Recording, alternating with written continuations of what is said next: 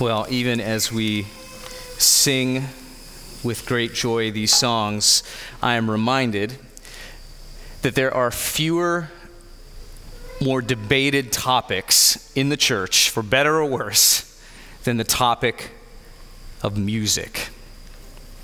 Right? Instruments or no instruments. Loud or soft. Ancient hymns or modern choruses. Band or choir. Drums. Here we go. Drums or no drums. And of course, many of those questions are clearly false dichotomies. You know, so many of our discussions on music in the church are not a simple dogmatic either or, but more to the point. And regardless of your opinion on intelligent lighting and fog machines, I do think that many of our discussions around music in the local church unfortunately just happen at this kind of surface level.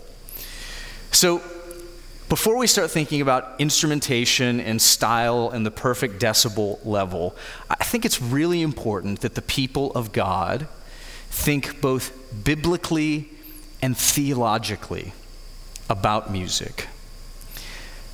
If you've been around at all this summer, you know that we're in the middle of a series in biblical theology called From Old to New to You. And today, hold on to your seat because we are going to attempt to build a biblical theology of music and singing. And for those of you just straight away who might be tempted to be checking out at this point in the sermon, just let me give you the eloquent, unedited words of our man Martin Luther, who says, "I have no use for cranks who despise music." Because he says it's a gift of God. This is interesting. Martin Luther speaking. He says, "Next, after theology, I give to music the highest place and the greatest honor." So there is a lot at stake in this conversation. But what is that deeper biblical purpose for singing across the scope of redemption history from Genesis to Revelation?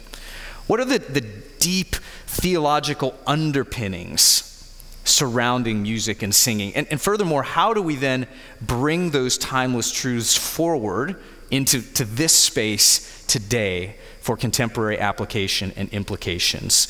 And it's with those questions in mind that we begin our journey this morning by exploring what we might call the songs of old. The songs of the Old Testament given to responding to and remembering God's character and works. The songs of the Old Testament serve as both a response to God and a remembrance of God. And one of the first and most compelling examples comes from Exodus 15. So if you would, take your Bibles and turn to Exodus 15. We'll be all over the scriptures today. I'll only have you turn to a couple of places. I don't want to give your fingers too much of a workout. But Exodus 15. And as you turn there, just a little reminder of some context. At this point in redemption history, the people of God have been oppressed, they have been abused, and they have been enslaved for hundreds of years. They cry out to God in faith, and by his mercy, he hears them. And he delivers them out of the hands of the Egyptians. Most of you know the story. And so having just crossed through the Red Sea, we read in Exodus 15, we'll move around a little bit, beginning in verse 1. Then Moses and the people of Israel sang this song to the Lord, saying, "I will sing to the Lord, for he has triumphed gloriously. The horse and his rider he's thrown into the sea. The Lord is my strength and my song. He's become my salvation. This is my God, and I will praise him." Verse 4, Pharaoh's chariots and his host he cast into the sea. Verse 6, "Your right hand, O Lord, glorious in power. Your right hand, O Lord, shatters the enemy." The song goes on in great detail. You can just see it by looking at it in the text, how long it is, to describe all the particularities of this deliverance. And it ends with a crescendo in verse 18, the Lord will reign forever and ever. This is just one example of the purpose of singing, the deeper purpose of singing, responding to God and remembering what he has done.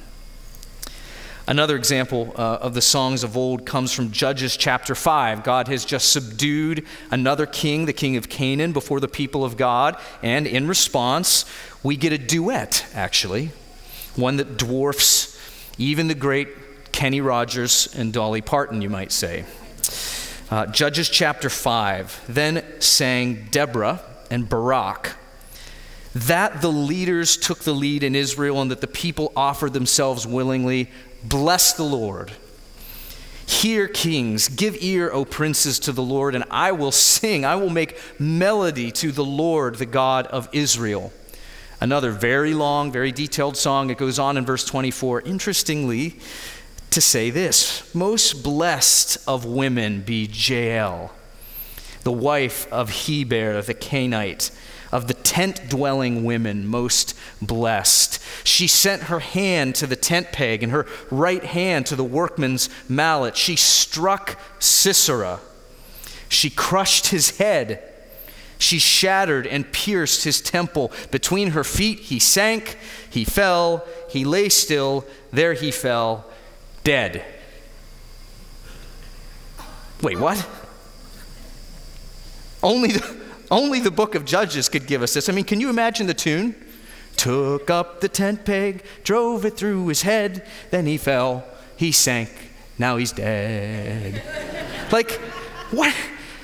This is a song. Like, what is going on here? And what is going on is that God's people throughout the Old Testament are singing history. More specifically, they're singing redemption history. They are detailing every aspect of God's saving work. They're responding and they're remembering.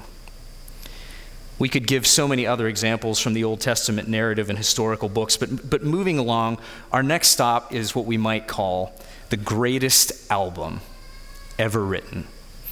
I apologize to Beatles fans. It is not Abbey Road. Great album, to be sure. But we're talking about the book of Psalms, and we might describe this, the greatest of albums, as the full human experience with God at the center. John Calvin says of the Psalms, what various and resplendent riches are contained in this treasury. I have been wont to call this book, Calvin says, an anatomy of all parts of the soul. For there is not an emotion of which anyone can be conscious that is not here represented as a mirror. And there are a lot of ways to investigate and to survey this incredible songbook. We're going to take a look at just a handful of some of the major categories, beginning with what we might call Psalms of Thanksgiving. One of many examples comes from Psalm 107. Oh, give thanks to the Lord, for he is good. For his steadfast love endures forever. Let the redeemed of the Lord say so, whom he has redeemed from troubled and gathered in from the lands, the east, the west, the north, and the south. So in Psalm 107, the psalmist begins with a call to give thanks. And notice, if you heard, where he roots that call. For he is good, and his steadfast love endures forever. He then gets even more specific and talks about God's work of gathering his people together. So again, the Psalm of Thanksgiving is a response to the character and the saving work of God. Next, we have Psalms of petition. Psalms like 61, which says, hear my cry, O Lord. Listen to my prayer. From the end of the earth I call when my heart is faint. Lead me to the rock that is higher than I. For you have been my refuge in a strong tower against the enemy. The psalmist is petitioning. He's pleading with God for help. And again, he roots it in this deep theology of God's character and work. We keep coming back to that. For you have been a refuge, a strong tower. This is why I can call out to you for help. I know who you are. I know what you've done. Psalms of petition, they put us in a position of need before God, and they appeal to him in his great strength and mercy. Then there's this category of psalms called Psalms of Kingship. Psalm 72 is an example. Give the king your justice, O God, and your righteousness to the royal son. May he judge your people with righteousness and your poor with justice. May he defend the cause of the poor, give deliverance to the children of the needy, and crush the oppressor. Now, these kingship psalms, of course, have a historical, cultural context, very often associated with David and David's line. But others, like Psalm 72, also point even further into the future, standing on God's covenant promise to David of a coming eternal kingdom where one of his own line would rule, would come, the promised Messiah king, and usher in God's kingdom of eternal righteousness and peace. Another hugely important and sadly sometimes neglected category of the Psalms are the Psalms of lament. Psalm 44 is an example. Hear God's word, which says, "Awake! Why are you sleeping, O Lord? Rouse yourself. Don't reject us forever. Why do you hide your face? Why do you forget our affliction and oppression? For our soul is bowed down to the dust, and our belly clings to the ground. Rise up, come to our help, redeem us for the sake of your steadfast love." Psalms of lament are so true to life. They reach down, deep down, into the innermost parts and pain of the human experience. They're a deep cry to God for help. They're even a platform for grief and even complaint. They press the singer toward a deep dependence on God. And very often, and interestingly, the Psalms of lament often end in praise. And that is actually the last category that we'll explore, the Psalms of praise. The final few Psalms really hit this well. Psalm 150, the last song in the book, says, "Praise the Lord. Praise God in his sanctuary. Praise him in his mighty heavens. Praise him for his mighty deeds. Praise him according to his excellent greatness." Here is a call for a glorious anthem to publicly and to joyfully declare the character and works of God, because in the end, through the full scope of the human experience, the Psalms tell us that in the end, he is worthy. And friends, there are so many more categories and songs that we could explore, but even just this quick survey helps us to formulate and to put together a more defined biblical theology of music and singing. In fact, we might say it this way, that singing is an instrument of our praise to God and our proclamation of God. Singing is an instrument of our praise to God and our proclamation of God. Singing is a response to God. And it's a means, it's a mechanism by which God's people remember who he is and all that he has done for us. Matthew Westerholm is a professor out at Southern Seminary, a professor of church music, and he tells what is a remarkable story about his 97-year-old grandmother, who at this point in her life had suffered pretty significant memory loss. The memory loss was so severe that whenever the family would visit, they would very often have to reintroduce themselves. And he recalls one specific visit where he was there with his children and his dad was there. And his dad introduced himself. He said, "I'm your son, John." And she, wide-eyed, looked across the table from him and she said, I had you? And yet, Westerholm says the ravages of memory loss somehow missed the part of her mind that held hymn lyrics and melodies so near. So whenever the family would sing hymns together, "I have blessed peace with my Lord so near, leaning on the everlasting arm," this remarkable woman would in that moment slide into the perfect alto and she would sing. She even sang the callback, leaning on. Nobody knows that part. Nobody ever sings that part correctly. But she had it. And it was almost as if the Lord had etched in her mind in slow motion over a lifetime of singing an impenetrable remembrance of who God was and what he had done for her. Singing really is an instrument of our praise to God and our proclamation of God. So we come to the end of the Psalms. And Psalm 150 exclaims, the final verse, "Let everything that has breath praise the Lord." And yet, on the historical timeline of the Old Testament, we come to a period of kind of relative silence and even uncertainty.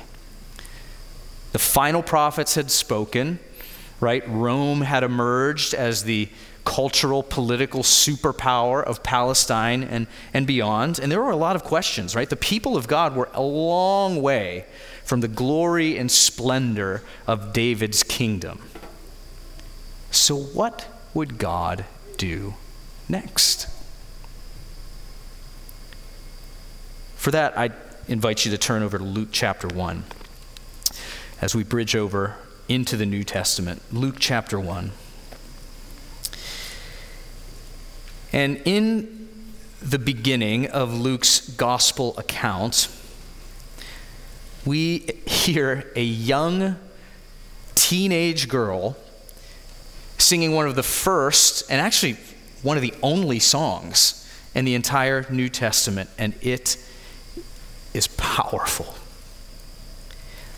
Luke chapter 1, verse 46, and Mary says, "My soul magnifies the Lord, and my spirit rejoices in God my Savior, for he has looked on the humble estate of his servant. For behold, from now and on all generations will call me blessed. For he who is mighty has done great things for me, and holy is his name." Verse 54, "He has helped his servant Israel in remembrance of his mercy, as he spoke to our fathers, to Abraham and his offspring forever." Now, what could cause this full-throated outburst of praise from this young Jewish girl? Well, just before she sang, you might even leaf back a page and peek at it in verse 30.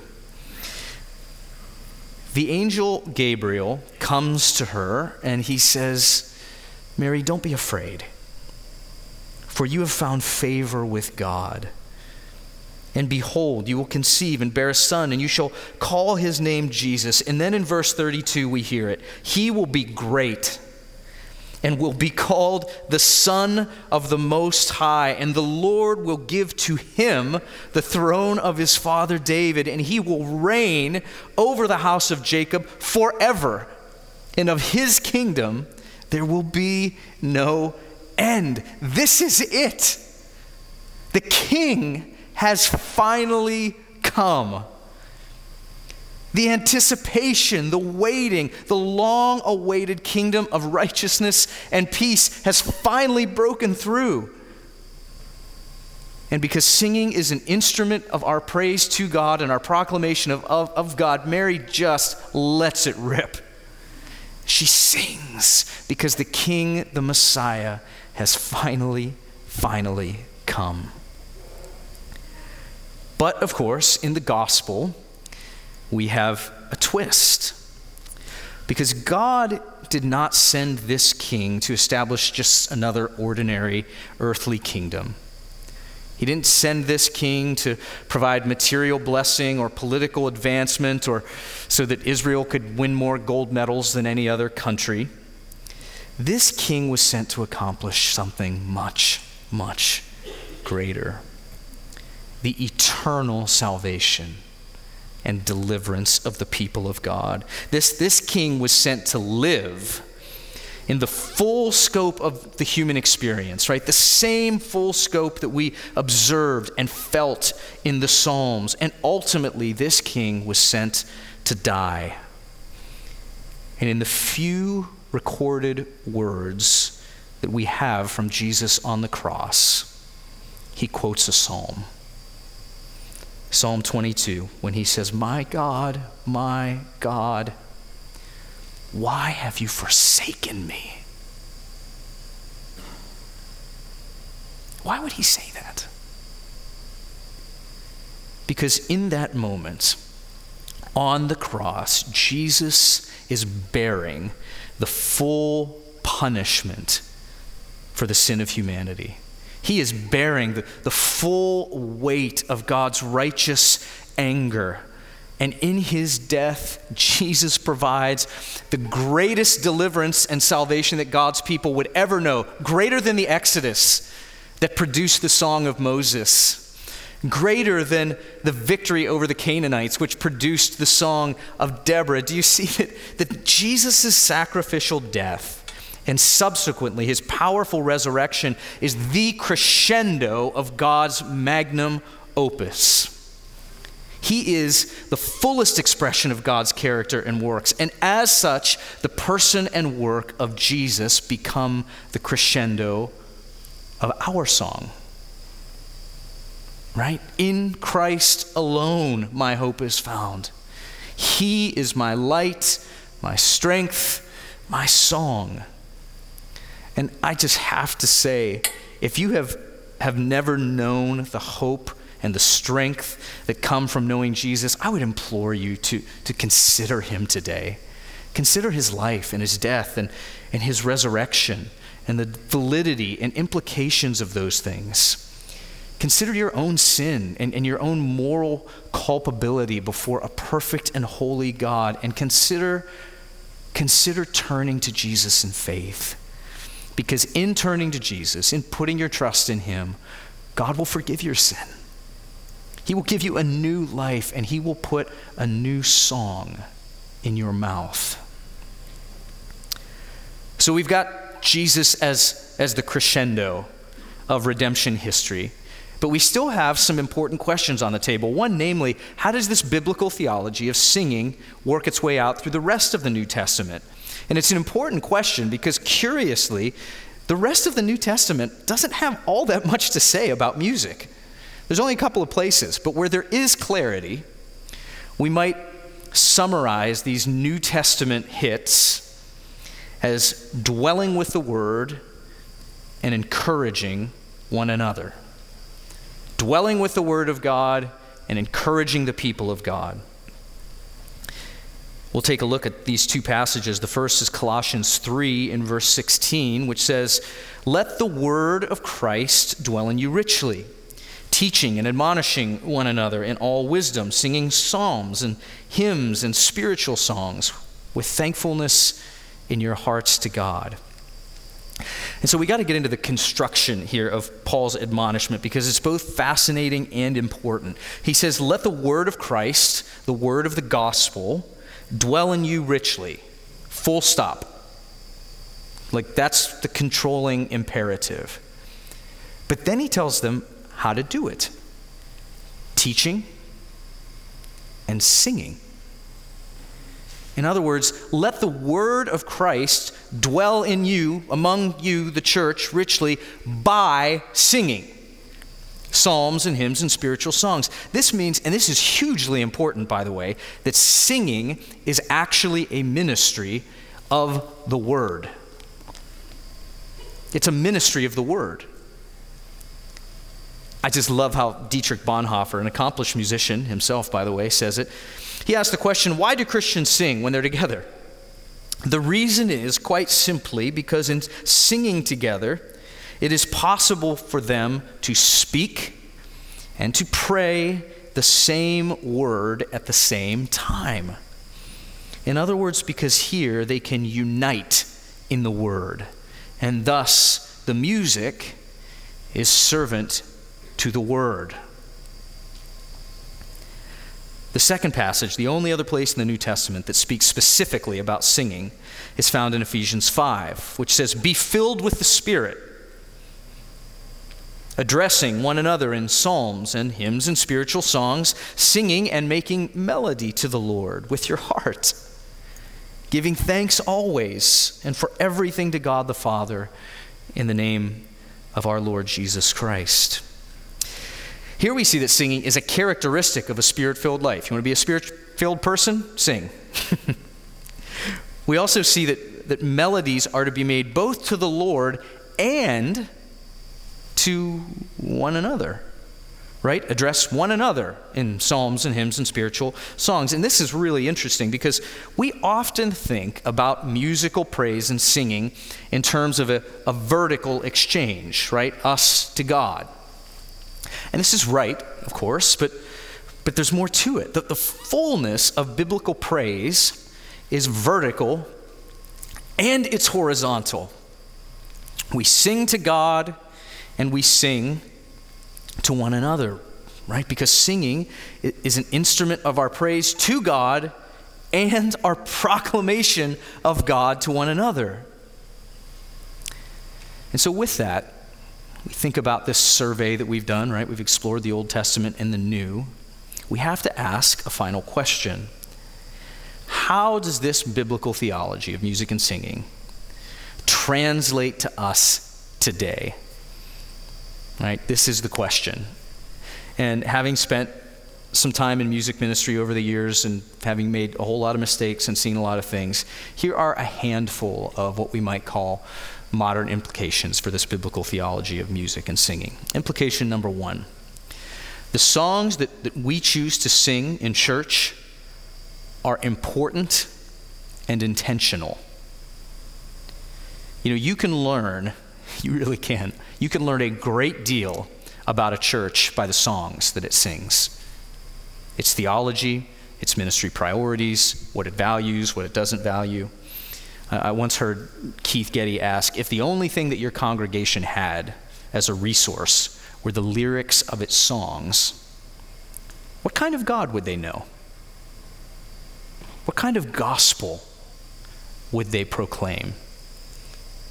So the songs we choose are super important, and that leads to implication number two, and that's that in the church, style is servant to substance.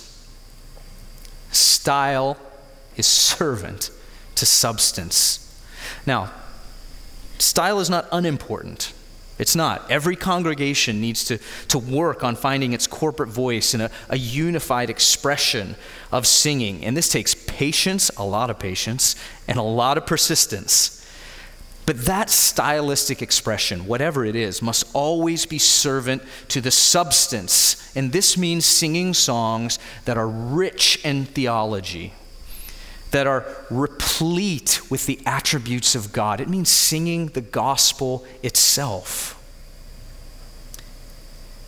Implication number three: singing should engage both the mind and the affections. And all this talk about singing rich theology might have you tempted to think that singing is only an activity of the mind, but nothing could be further from the truth. In fact, If we root our affections in biblical substance, this will actually produce in us a more fruitful, more robust, longer-lasting, God-centered kind of affection. Author Philip Percival says it really well. He says the Bible's concern is it's not about how much or how little we show our emotions. It's not about whether arms should be up or down or if there should be clapping or reverent silence. The issue, he says, is whether our affections are captivated by the gospel. Implication number 4. Instrumental music should promote the congregational voice. Now, I wish we had the time, but we don't, to talk through all of the nuances and the beauties of instrumental music or using it in the church gathering. Just for what it's worth, I think instrumental music can absolutely be enjoyed to the glory of God as a gift of His common grace in the same way that art and food and culture and so many other things can. But that said, in the congregational setting, in meetings like this, the congregational voice, all of you, have the priority. And this has huge implications, right? Everything from song selection. Is this song accessible to the average congregational singer? To supporting instrumentation. How will this particular arrangement support and prop up congregational singing? Should we have the lights on or off? If we have them off, how are we going to see each other? And if we can't see each other, how are we going to sing to one another? So you see how all of this matters. The congregational voice and expression is what matters most. Implication number 5, music and worship are not synonymous terms. You might have noticed I pretty much avoided using the word worship in this whole sermon. And it's not because I'm trying to play some kind of legalistic word games, but words matter. And worship, biblical worship, is our whole life deference to and obedience to God, right? Like Romans 12 kind of stuff. And so singing in its proper place is an expression of worship, but it is not worship in all of its glory. Implication number 6, I'm going to start meddling here, but we're almost done, so I can run out quickly. Singing is not a subtle suggestion. It is a clear command. Christian brother or sister, especially brother, singing is not just for the people on the platform. It's not just for the people who sang in their high school choir. Listen, I've spent years watching some of y'all out there when we sing.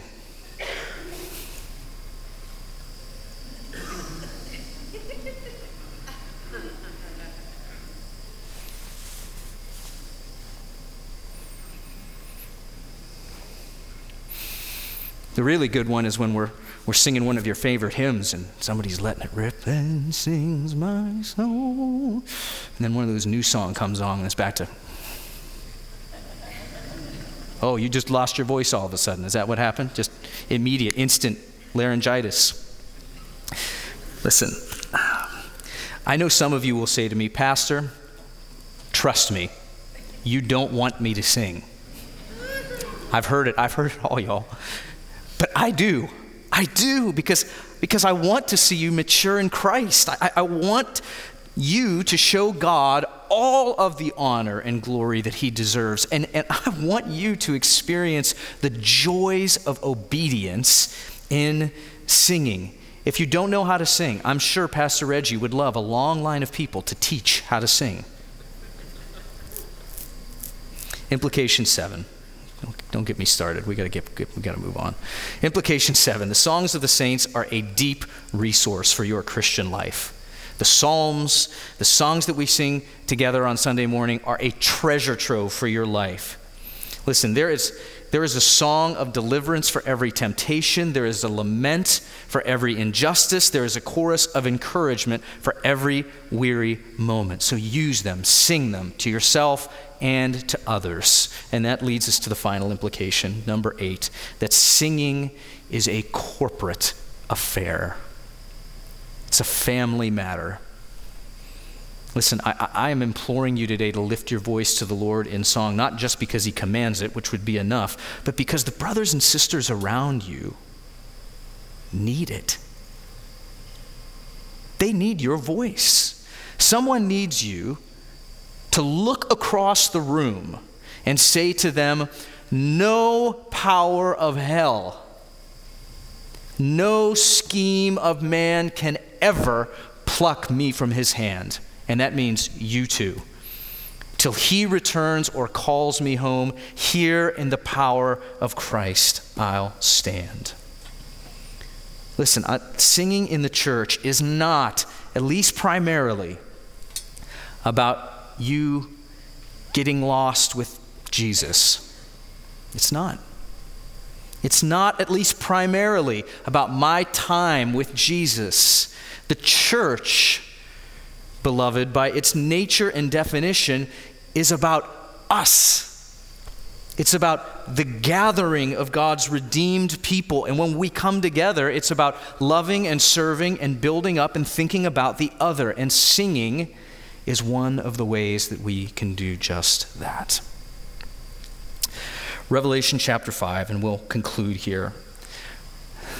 Revelation 5 gives us one of the most compelling images and powerful choruses in all the Scripture. And I wonder if you might just take a breath and in your mind's eye, think about what's happening here. Just listen and imagine. Revelation 5. In between the throne and the four living creatures and among the elders, I saw a lamb standing as though it had been slain. And when he had taken the scroll, the four living creatures and 24 elders fell down before the Lamb, and they sang a new song, saying, "Worthy are you to take the scroll and open its seals, for you were slain. And by your blood you ransomed people for God from every tribe and language and people and nation." And then I looked, and I heard around the throne the voice of many angels, numbering myriads of myriads and thousands, saying with a loud voice, "Worthy is the Lamb who was slain to receive power and wealth and wisdom and might and honor and glory and blessing." And then I heard every creature in heaven and on earth and under the earth and in the sea and all that is in them, saying, "To him who sits on the throne and to the Lamb be blessing and honor and glory and might forever and ever." That is an example that singing is an instrument of our praise to God and our proclamation, our declaration of God. And in the end, the song of the saints, even you, will be the blessing and honor and glory of the Lamb, our Lord Jesus Christ, forever and ever. Amen. Let's pray. Father, I pray that you will forgive us for being lax in the singing of our praises to you, for you are worthy. Forgive us for our pride. Forgive us for our stubbornness. Forgive us for our selfishness. Lord, may we show you the deference and the glory and the honor that you deserve. Lord, forgive us for the times when we have thought only superficially about the idea of music and singing. I pray that our time in your word today would elevate this ministry in our minds and in our hearts.